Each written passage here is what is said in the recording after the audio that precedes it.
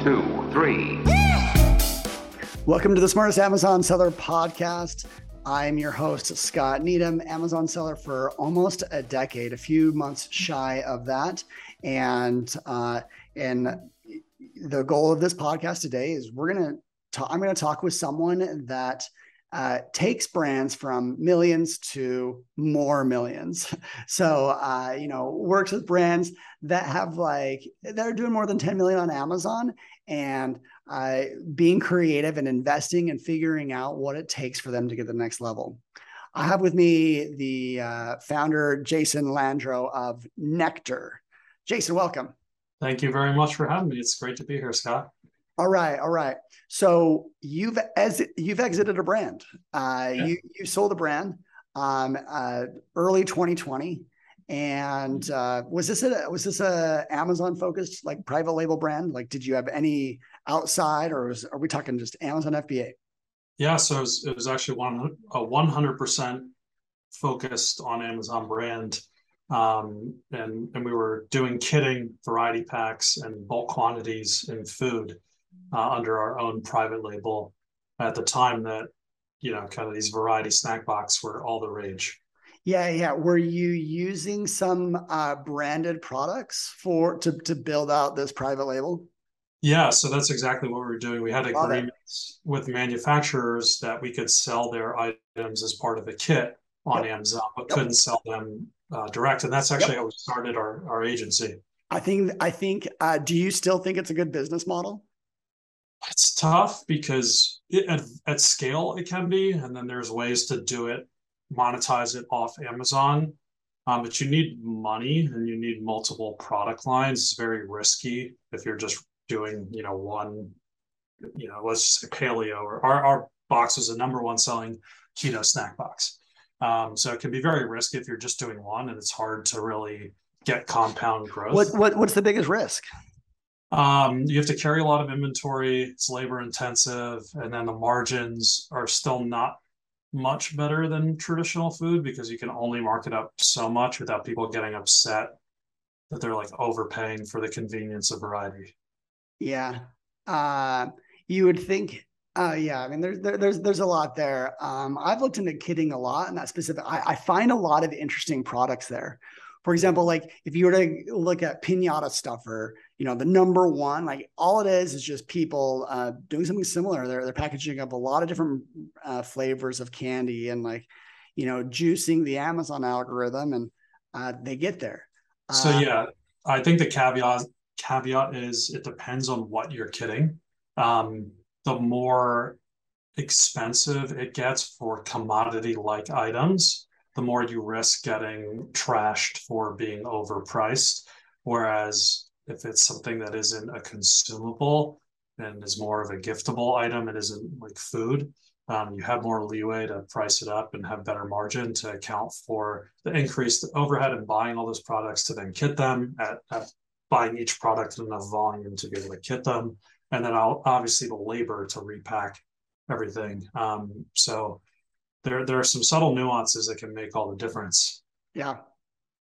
Well, it's a business model I haven't tried. I've seen a lot of interesting things out there. I think it's when you see it work well, you're like, oh, wow, that's creative.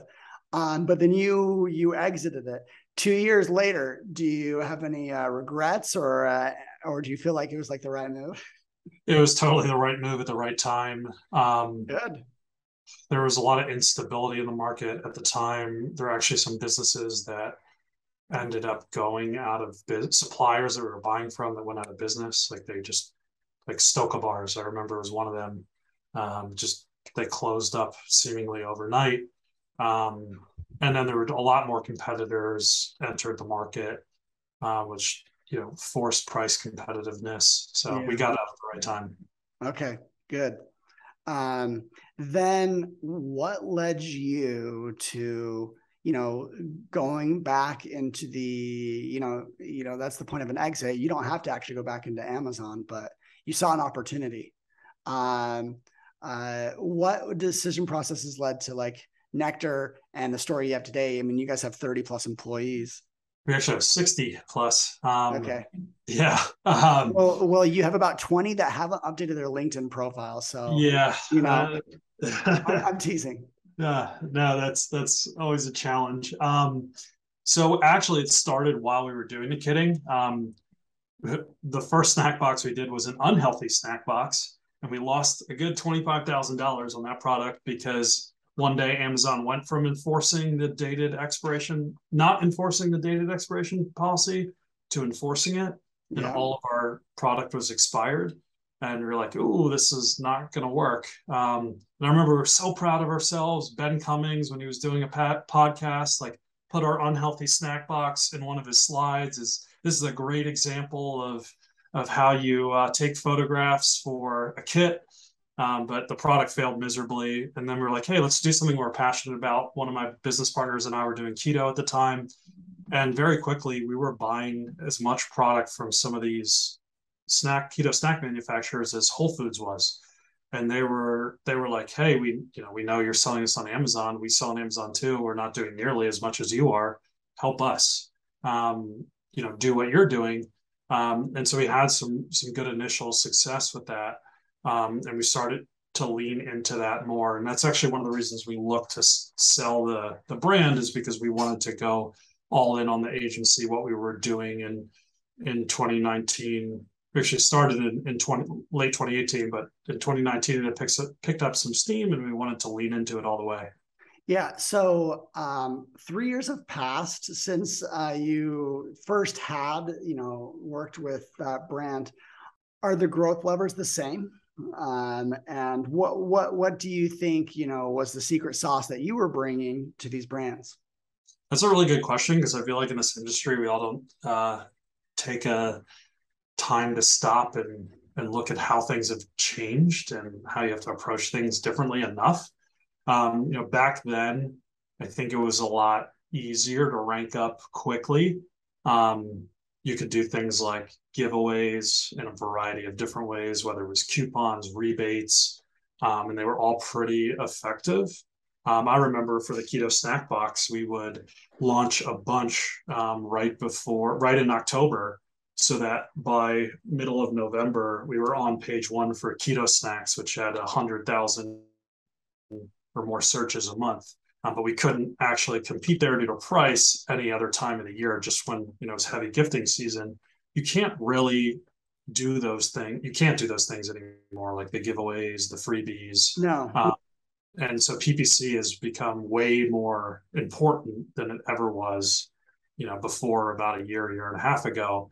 I would say that's one of the major changes, if not the major Yeah, change. there's few people that like really truly love saying that sentence. PPC is more important than ever. Yeah. It's the devil that's there. But there's definitely like people that like they're good at it. And I'm still trying to optimize on our end and make sure that we don't waste money here. But now, like when we launch products, like, PPC is kind of like your first step to like bring in customers. You can launch, and you've always been able to like launch something like, PPC only. Amazon is like friendly to that, in that you can get rankings. Yeah. So, yeah, I just had a few things, but without a solid question. Um, PPC is more important now. What do you think for a brand that does like, they're turning the corner around 10 million, like how should they be thinking about PPC? Yeah. So, I don't think this is actually unique to any revenue level necessarily. I think that a lot of people get caught up in not even vanity metrics, but global metrics, right? So you hit on it. You have established products, you have new products, and you should have different KPIs that you look at for new products versus established products. So your established products, they have reviews, they're proven. You should be looking at your tacos for that group, and you may even have to put them in subgroups based on category, because for instance, beauty and hydration are very different than a lot of other products, right? I'm just picking two where you can't compete with 10% tacos by and large. whereas in other categories you can. And then new products, they're largely driven by advertising at first. The more traffic you get to your brand's pages, the more that you can kind of leverage some cross-selling to get a better lift. But in general, you're for new sales, you're going to have to, or new products, you have to drive them by advertising. So the KPIs you should be looking at are different. Like, hey, are we seeing, a sufficient return? Are we getting, or the amount of sales that we're getting increasing? Organic sales to relative to advertising attributed sales increasing over time. Right? So you have to look at different things. You can't just say, okay, is our account operating at a 10 or 12.5% tacos? It doesn't really tell the whole story. So one, I would say, really comes down to setting not just realistic goals, but goals that are properly tailored to your product's life cycles. When you say life cycle, is that assuming that some products like end up dying? Yeah, I mean, to be honest, we're dealing with that issue with an account right now where they sell jewelry and they haven't come out with new styles in years. And they have a ton of reviews, but advertising is just getting more and more expensive. And what we're seeing is that, despite our best efforts, that their competitors have come out with similar or very similar products for less price, for a cheaper price, or they have their new updated styles that are more appealing to the consumer. So yeah, sometimes products run their course, or something else comes along that's better or improved. You have to keep on innovating to deal with.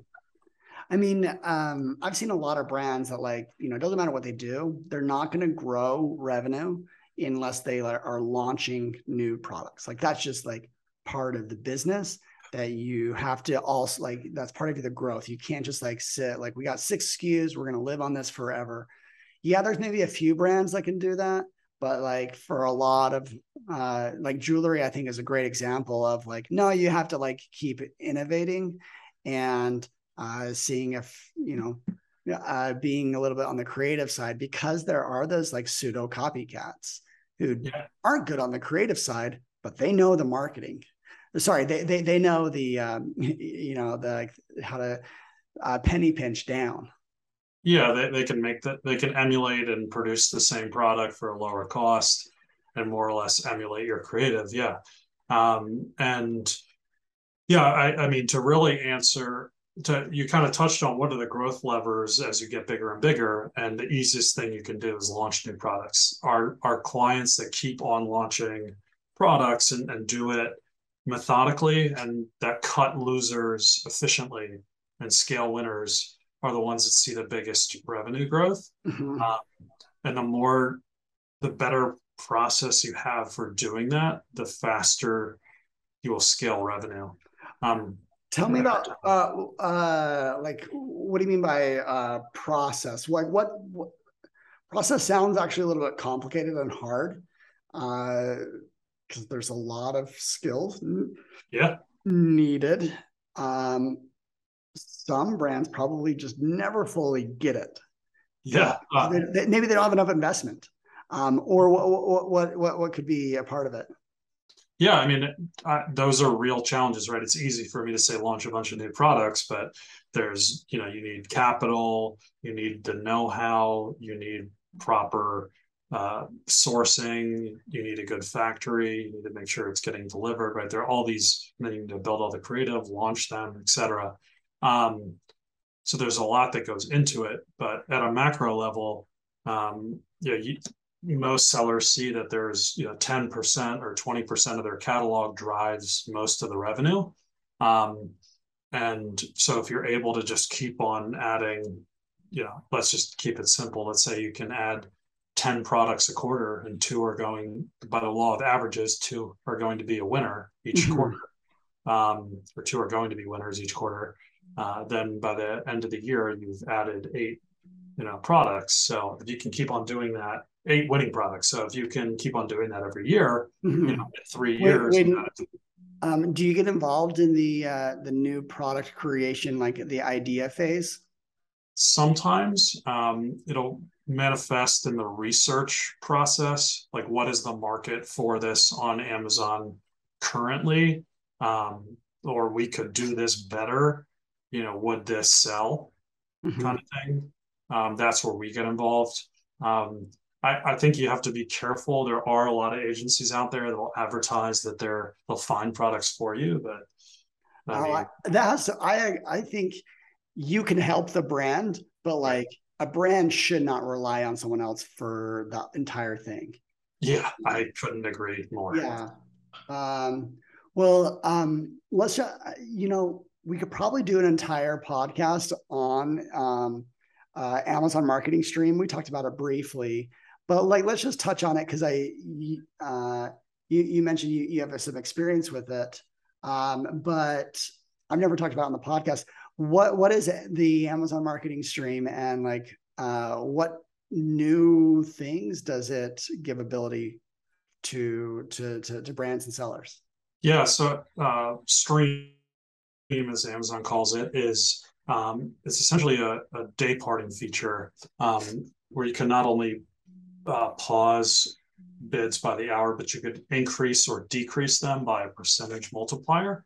Um, Previously, when you did day parting as an advertiser, you were essentially running experiments and making an educated guess about what worked because Amazon didn't give you the hourly click and conversion data to determine whether or not uh, the data sets you're getting back were actually reliable. So what that means is if you didn't actually know, a customer could click on your ad at 5 a.m. and not buy until 4 p.m.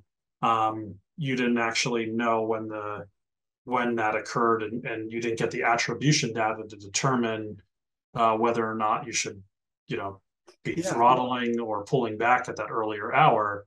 So Stream essentially unlocks all that data for you, so that you can make those decisions about whether to increase, decrease, pause. Like an hour. there's one thing that I've seen from people, some smart people of programmers have been behind the scenes and kind of like built some insights that they've learned from Marketing Stream, in that the later hours of the day are the most profitable. Have you seen that? And yeah. Um, so to be honest, I am not All right. as Well, as hands to the keyboard. I will say we might be seeing that. I would have to go back to our ad team and ask them. What we are seeing is we're able to really increase efficiency and profitability by utilizing Stream and adjusting our bidding to the data that we're getting. We see the best results on accounts that are spending 20K or more a month. It just seems like the extra data that we're getting is more it's truer, for lack of a better way. Like there's enough statistically relevant spend to really lean into the data that we're getting back. yeah. But we're using it on every account to the best we can, best of our ability. Well, I think I agree. Like, yeah, like this type of data is definitely better and easier for like bigger accounts. But what a lot of people see is, there's a lot of caps on budgets. There's some people out there that like they will pay whatever they can to get to the top spot, but like they've set a budget and they run out. And if you're doing a big enough case study across enough categories, you will see that like after say 7 p.m. enough brands have run out of budget that like the competition just goes down. And so it's the first time that we're seeing insights like this, and specifically insights like this on days like Prime Day. So very relevant. And I actually don't know what's the if someone wanted access to like Stream and you know because I think Amazon only gives this to developers right now, but like if someone were to like want to like leverage this, like what's a way? Yeah, so all the major PPC software providers have built Stream into their tool. Okay, right. Yeah, so I mean, you would have to evaluate PPC software confirmed that they offer Stream as part of their Yeah. service offering. Cool. And yeah, I wait for the day that like Amazon builds this into their own tool. But until then, we got to the innovation is happening with service providers. So that's Yeah, and they partner with service providers to build tech. Because some of the major players are their development teams are working hand in hand yeah. with Amazon to build these features. Okay. We were chatting a little bit about something that I'm actually pretty passionate about because I think it's just in general like under talked about, the fact that half of consumers at least are just buying from their phones and mobile. But when we're building out an Amazon store, building out content, we don't build it. We build it on our computers, and so we're actually always defaulting to think desktop first. But mobile's huge. And so how do you think about mobile and optimizing for it?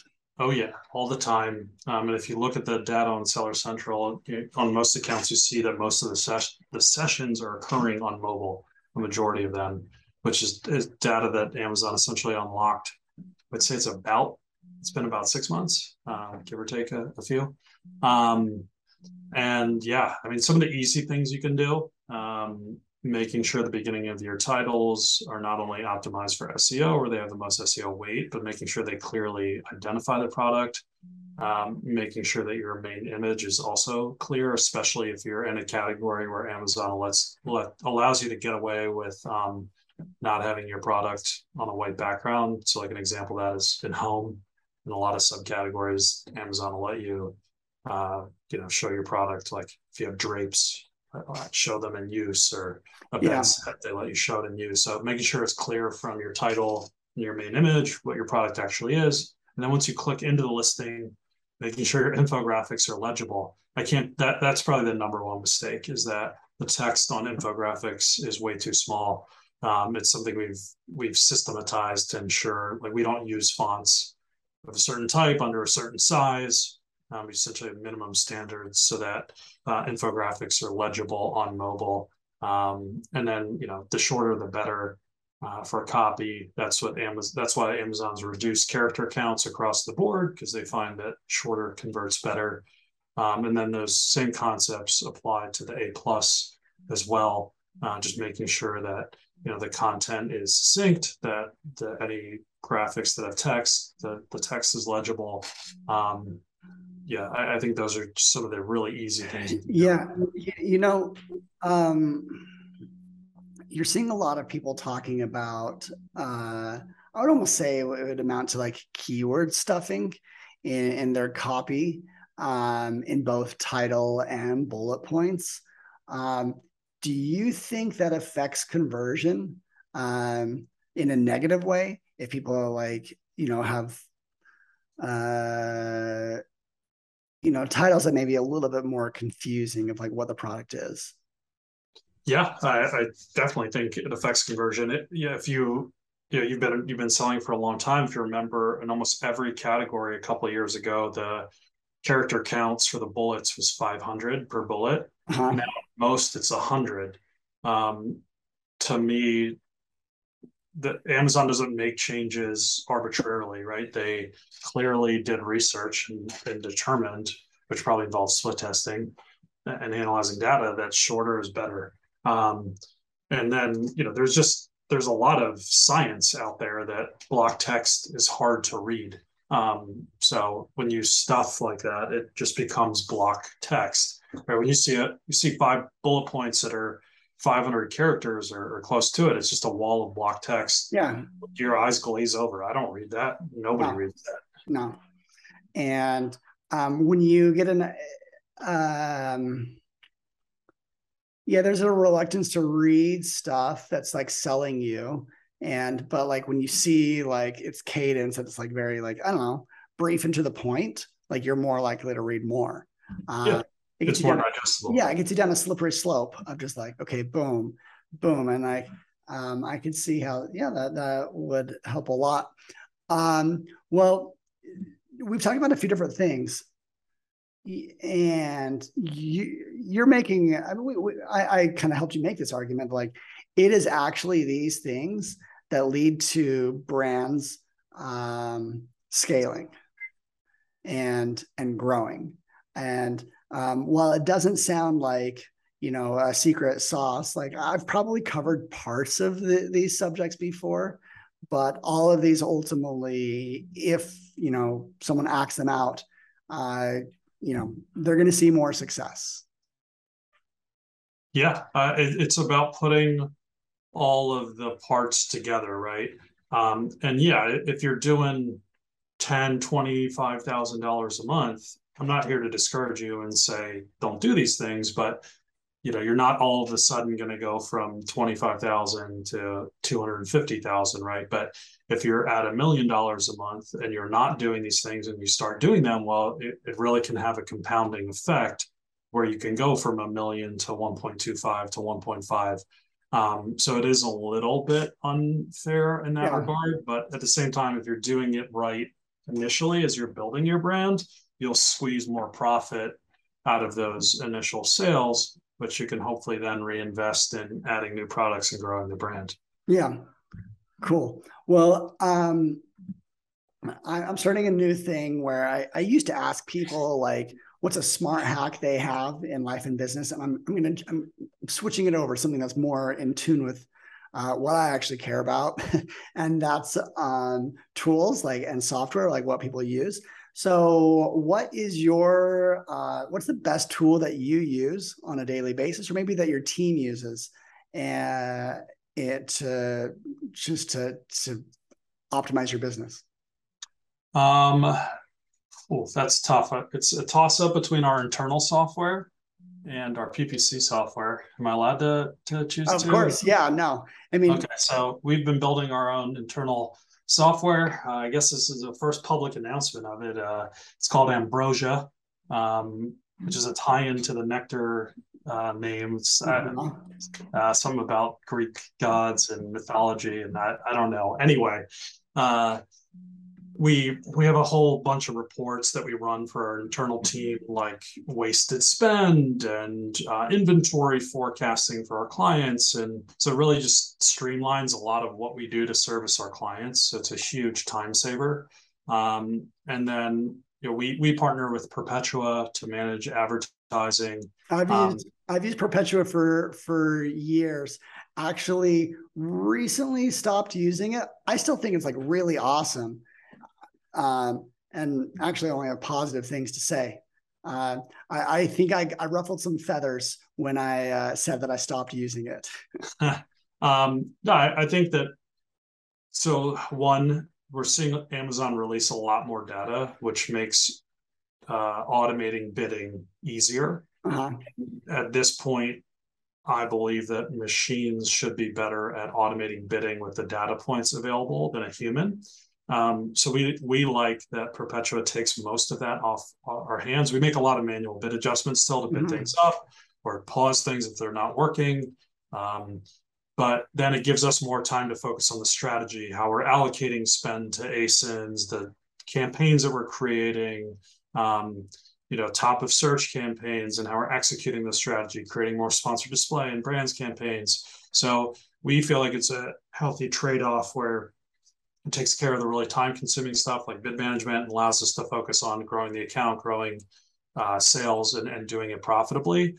There are pros and cons to every single software. Perpetua is a great software. There's some other great softwares out there as well. There are also a bunch of bad softwares, unfortunately. Yeah. I'm not going to name any of them, but I think that you have to evaluate what is right for your business as well as the cost. I'll have to create another segment. Okay, now what's the worst software out there? That would be funny. Okay, cool. Hey, Jason, thank you so much for coming. You guys have clearly been in the land for a while, and that's leading an agency to 60 employees is no small task. So great job. And I look forward to seeing what you guys continue to keep doing. Thank you very much. I appreciate you having me on. Okay, well, we'll wrap up there. Everyone, thank you for listening.